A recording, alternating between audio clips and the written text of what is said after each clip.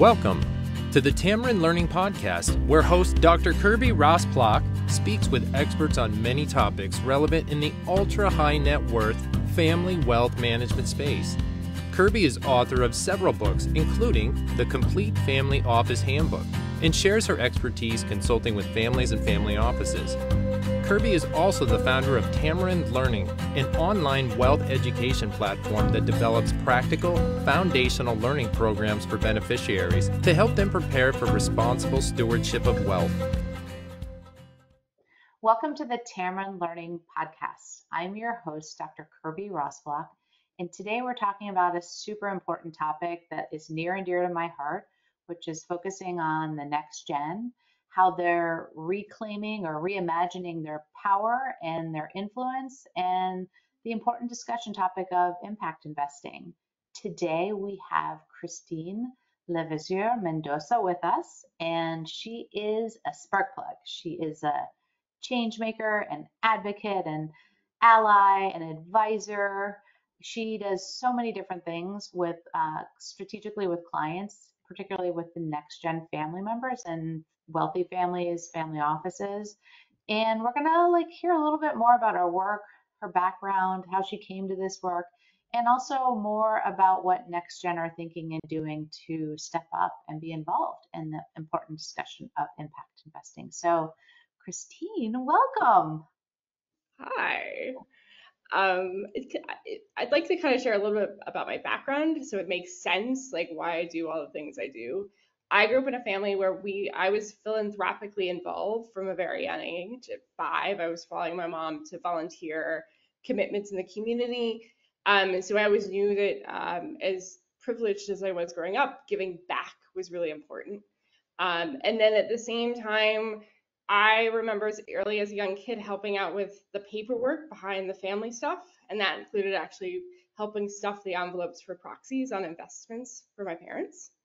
And so I've always kind of had like an eye to the business stuff and an eye towards finance or to community and philanthropy. My background's in international business. I did that for undergrad, my graduate degrees. And have worked and studied abroad. Spent 5 years in the steel industry, so not sexy, not really sustainable, but I was the 5th generation in my family to work in it. And I did corporate finance, and I got to travel around the United States, integrating small businesses into a big multinational company.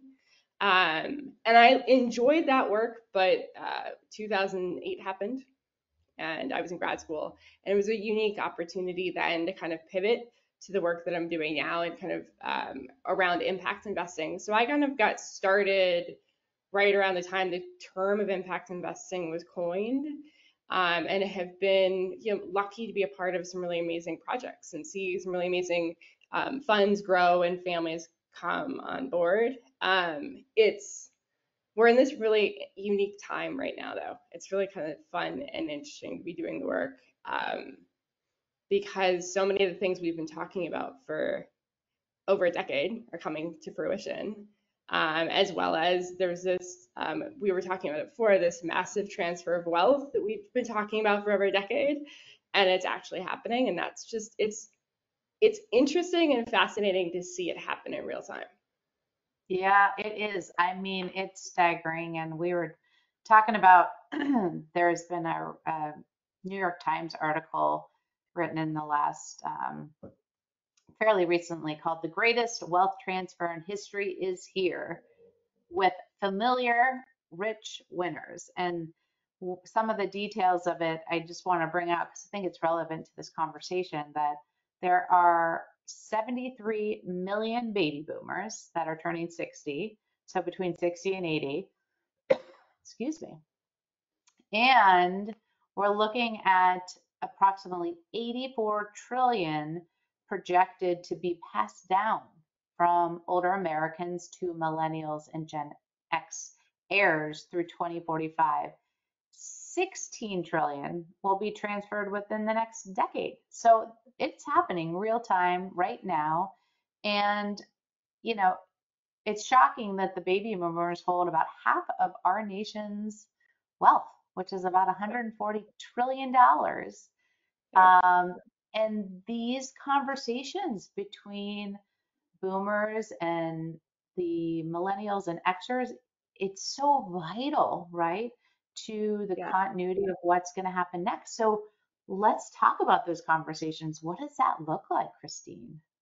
I think it's really interesting because I think that there's, things we think about things, the rate of social change and environmental awareness and everything, and we think of it as going not fast enough, or maybe it's going so fast, depending on what generation you're in. And so one of my favorite conversations I've had in the last week has been someone who's the fourth gen in her family and talking about how I think it's the second gen, they're in their 80s, and they're thinking, their thought was their kids are like, you did this wrong when it came to their philanthropy, right? And stepping back and having, as a millennial, having the empathy to say, you did the best you could with the knowledge that you had. We have the privilege of having cell phones and information at our fingertips that your generation just didn't have, right? Yeah. And so that's been this interesting piece. But at the same time, because we have all this information at our fingertips, next gen specifically, and specifically people who are stepping into the opportunity of having influence over that wealth, whether it's at the foundation level or if it's at the actual like investing the corpus or the family office level, they're starting to ask questions that maybe their team's advisors have never, maybe were expecting, but they're asking deeper and deeper questions about where investments are and what kind of role they play, because philanthropy is part of the way you make change. But I think a lot of next gens are getting frustrated because they don't see that as the only way, or it's not as successful or as fast as they'd like to be making change. Well, let's go there for one quick minute and just parse out what do we mean by philanthropy versus impact investing? Because I think a lot of times, and maybe this is generalization, but the elder generation kind of lumps it all together, like, oh, it's just the same thing. But it's really not. And I think the next gens really view it more so as having completely different impacts, or no pun intended, but different results, right? So maybe in your mind, talk about what you see as the major differences. So like philanthropy's key role is filling that gap between what the system, what a government, whether it's local, national, or federal, or national or supranational, are able to do. So like big NGOs down to your small community-based organizations, they actually kind of serve that gap of whatever the government's not able to do, right? And at the same time can be catalytic opportunities to like see if you can create new businesses and new markets. Philanthropy is often that the role that plays. It's not return seeking capital. It's I'm trying to do good or fix a gap, right? Impact investing has still an interest in doing good, but it's putting money to work that's seeking a return, right? Now that return might be outsized, it could be market, ahead of the stock market based returns, just like it would be for venture capital, or it could be a much smaller return because of the environment that you're investing in, right? Yeah. It all depends on what the purpose and like the size and type of the investment, right? The purpose of it, the size and the type.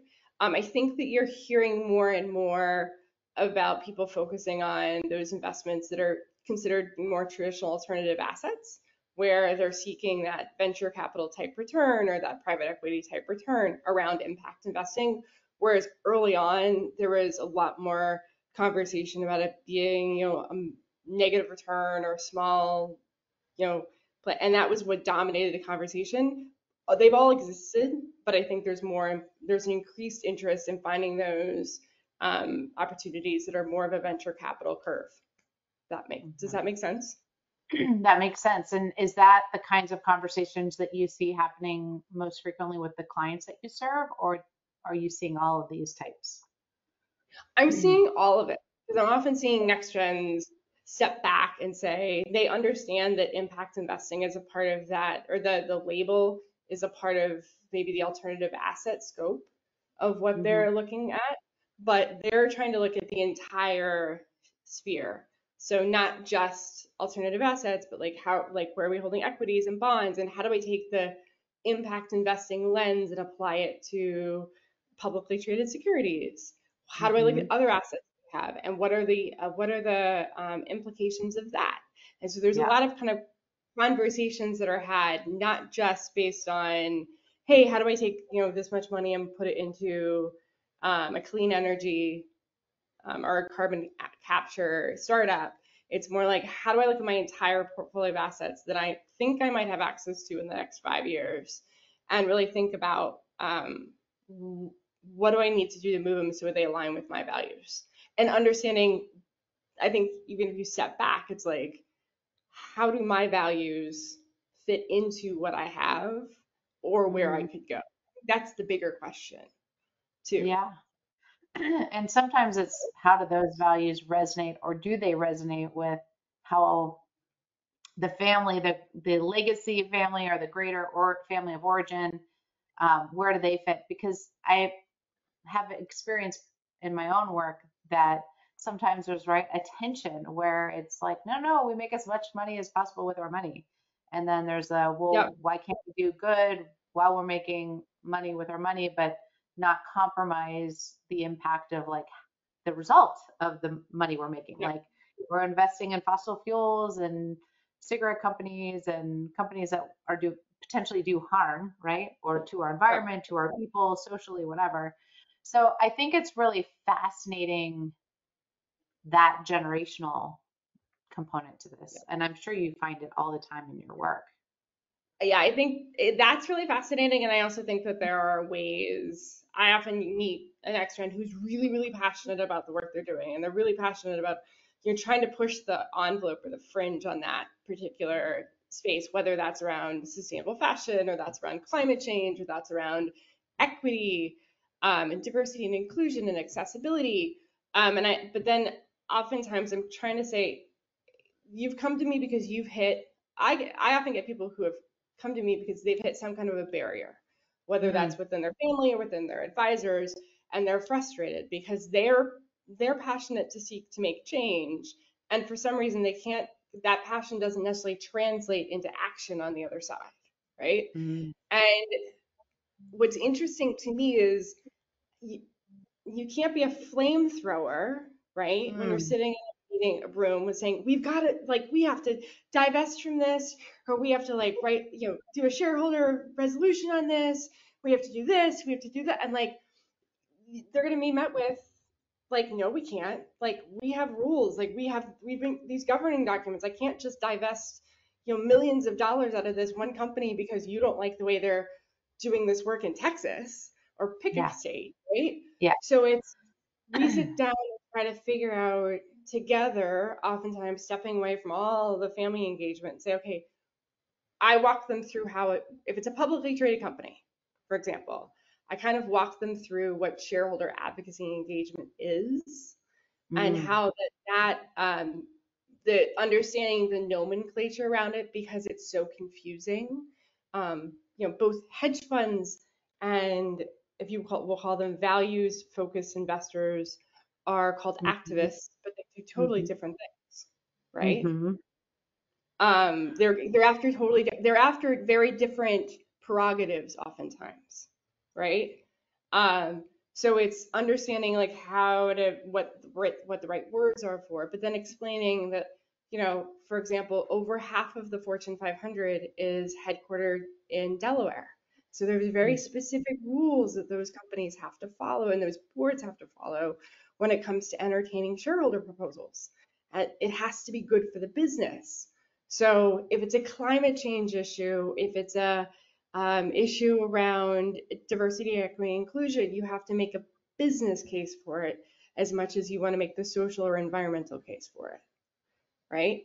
And that's kind of like where I come in to say, okay, I'll go through and read all of the, 10Ks, and I will listen to the different investor calls and sit down and help parse out like what those arguments are, and then also mm, find out if there's somebody that's already doing this. Because if somebody's already, that's the other thing, is that shareholder activism doesn't always have to happen in a vacuum, right? And it's Yeah. it's better if there's allyship, right? So there's other investors that are going after the same thing. So maybe you are as much as you want to go off and do something, you try and find other investors that are concerned about the same issues that you are, and so that you Hmm. all come together and um, put forward engagement around an issue. And I lead with engagement because I think that the talk in the press, and stop me if I'm rambling, is about shareholder proposals. And I was like, yeah, but shareholder proposals are like the last thing, Mm. right? It starts with having a dialogue. It starts with talking to management, and you can't do that unless you understand their business. Yeah. Yeah.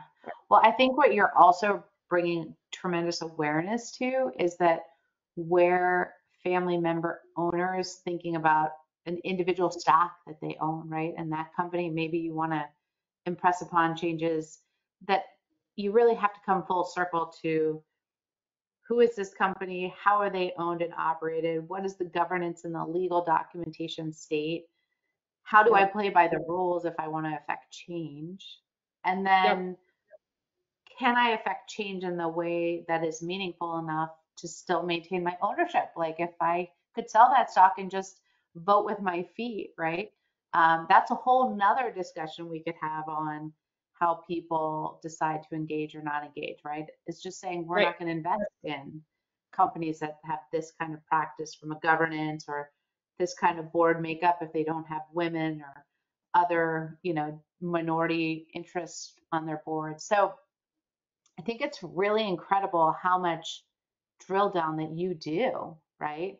Yeah. To help bring awareness to the family and that next gen investor about, okay, this is how change happens. It's not just because Yeah. you're upset about their business practices or their environmental And impact. I want to drill down on the fact that like it's really about, hey, finding the issues in the companies. Oftentimes it's looking and seeing what companies that are being targeted for the same issues, right? Hmm. It's also, are there companies that are going to be impacted maybe in the short or medium term by legislation outside the United States that would force them to do the same things that we're seeking, the same changes. So I think, recently I put together a white paper for a client that I've kind of made available publicly in a shortened form about the child labor issues here in the United States. And there were a couple of shareholder proposals this proxy season that were focused on labor exploitation. But those companies, a lot of the ones that were listed in the media as having children in the supply chain in the US, want to operate in Europe. And they're going to have to fill out and file a human rights due diligence report every year, and if they want to continue to operate in Europe, right? So there's a business case now for a lot of investors to say, hey, look, you need to address this, right? So sometimes it's figuring out strategically where you don't necessarily have to go in with a flamethrower. You go in and engage and say, this is a business decision. Like it's not just I send out a press release and say I don't believe in having kids in my supply chain. It's, you have to do this because if you want to continue to have access to the EU, you're going to have to certify that you don't have kids in your supply chain, Yeah. Well, and I right? know even Yeah, I was just gonna add, even me as a vendor for certain larger corporations, like it's pretty common in the due diligence that they're asking me those same questions. Like, do I have any sort of, do I have um, child labor or any, I mean, of course I don't, but it's amazing how much this is now impacting, right? Big to even smaller, like, because they're feeling they're responsible for everyone in their supply chain, not even just their direct employment, direct employees. And so I find that it's interesting how pervasive when you really start to look at the ramifications of just that issue alone. yep. Um, Transparency, you know, creating broader awareness, documentation. I think that's more and more going to be a big part of our world. It's gonna be a big part of our world, and I think that it's and this is where I go with next trends and clients. It's, how do you have conversations that are constructive and business focused, that achieve both the objective that you're looking to have from an impact standpoint, but also are coming from a, hey, this is really what investors are looking for because it makes sense financially. Because oftentimes those boards and those managers are going to say, well, it doesn't, that's not something for my bottom line. That's, that's a nice to have, not a need to have. And you have to reframe the conversation to being, no, for example, your customer base is going to be more diverse in the next 50 years than it ever has. And so you have to have both employees and products that are for that community. So talk to me how you help your clients just think about the metrics for success, because they might have different standards for what they want to make for the impact investments they're currently involved in versus the impact at the client level or the, say, company level. So talk to me a little bit more just about the planning approach that you take and how you educate them to build a plan that will work for them. Yep. So I talk about short-term, medium, and long-term goals. And I often remind them that investments, whether those are direct investments or you're looking at your public equity, shareholder advocacy, those are long-term goals, but we want incremental progress, right? And depending on the industry and what the investment is, we'll ask for metrics. But I always ask for, on top of metrics, I want qualitative backup. So, because I'm a firm believer that anyone can put numbers into a spreadsheet, right? Mm-hmm. I want to have some level of qualitative backup to those numbers. Whether that's stories, whether that's a video, whether that's give me some information so I can actually see as both an advisor and with my clients that the investment that we've made in you is having that you're doing what you say you're doing. Mm-hmm. Right? And I think that's the start, and it's depending on what the investment is. Is it a quarterly update? Is it an annual update? I've worked with people who have had investor reps sit in on investments, so that's sometimes something I've done for a client before. I don't like to, because that kind of takes me away from other work, but that is something that if it's a risky enough investment, I see a purpose for that. Yeah. Right. But yeah, it's framing it up. And I think the metrics conversation is really important in the sense that metrics are critical, but you can also cripple a business by asking for too much. So you have to find a happy medium, right? Just like you would on the nonprofit side. Metrics are important, but we've got to make sure they have time and space to do the actual work we're investing in them to do. Yeah. And do you find that some of the families you're working with kind of similarly have an expectation for those maybe next gen family members getting involved, what their personal success towards this area is, where they're, it might be like, what have they learned? What role have they stepped up to take? How do they demonstrate, how they're making a decision or doing the due diligence? So I just wonder if that also becomes part of this bigger application or learning process. I think part of it is that more and more next gens are trying to ask for more responsibilities in their family, right? Yeah. So we're still trying to get that, like, give me more say in this, right? Mm-hmm. Give me, help me be a bigger part of this. And navigating what that looks like, because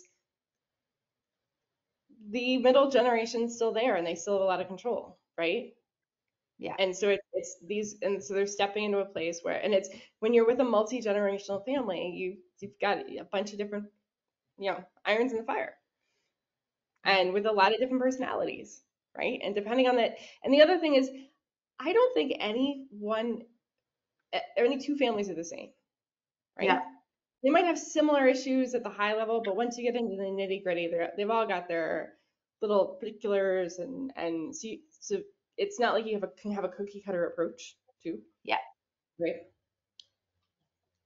Yeah. I think that there are, so it's very interesting to kind of, I think it just takes time more than anything. It takes time to learn what they're looking for, and then it takes time to figure out how do you get more out like help them get more responsibility and or see if there's other avenues where they can take that responsibility. Is that starting a business? Is that, trying to set up some kind of an investment vehicle on their own where they can go out and seek more kind of what they're looking for? Is it getting them more involved in, say, the foundation side and giving them as an opportunity? I think the foundations, family foundations, sometimes are these unique kind of labs in a way for some of these next gens to kind of test out some of the impact investing methodologies and thoughts, and even like more broader, like a lens over their investment strategies.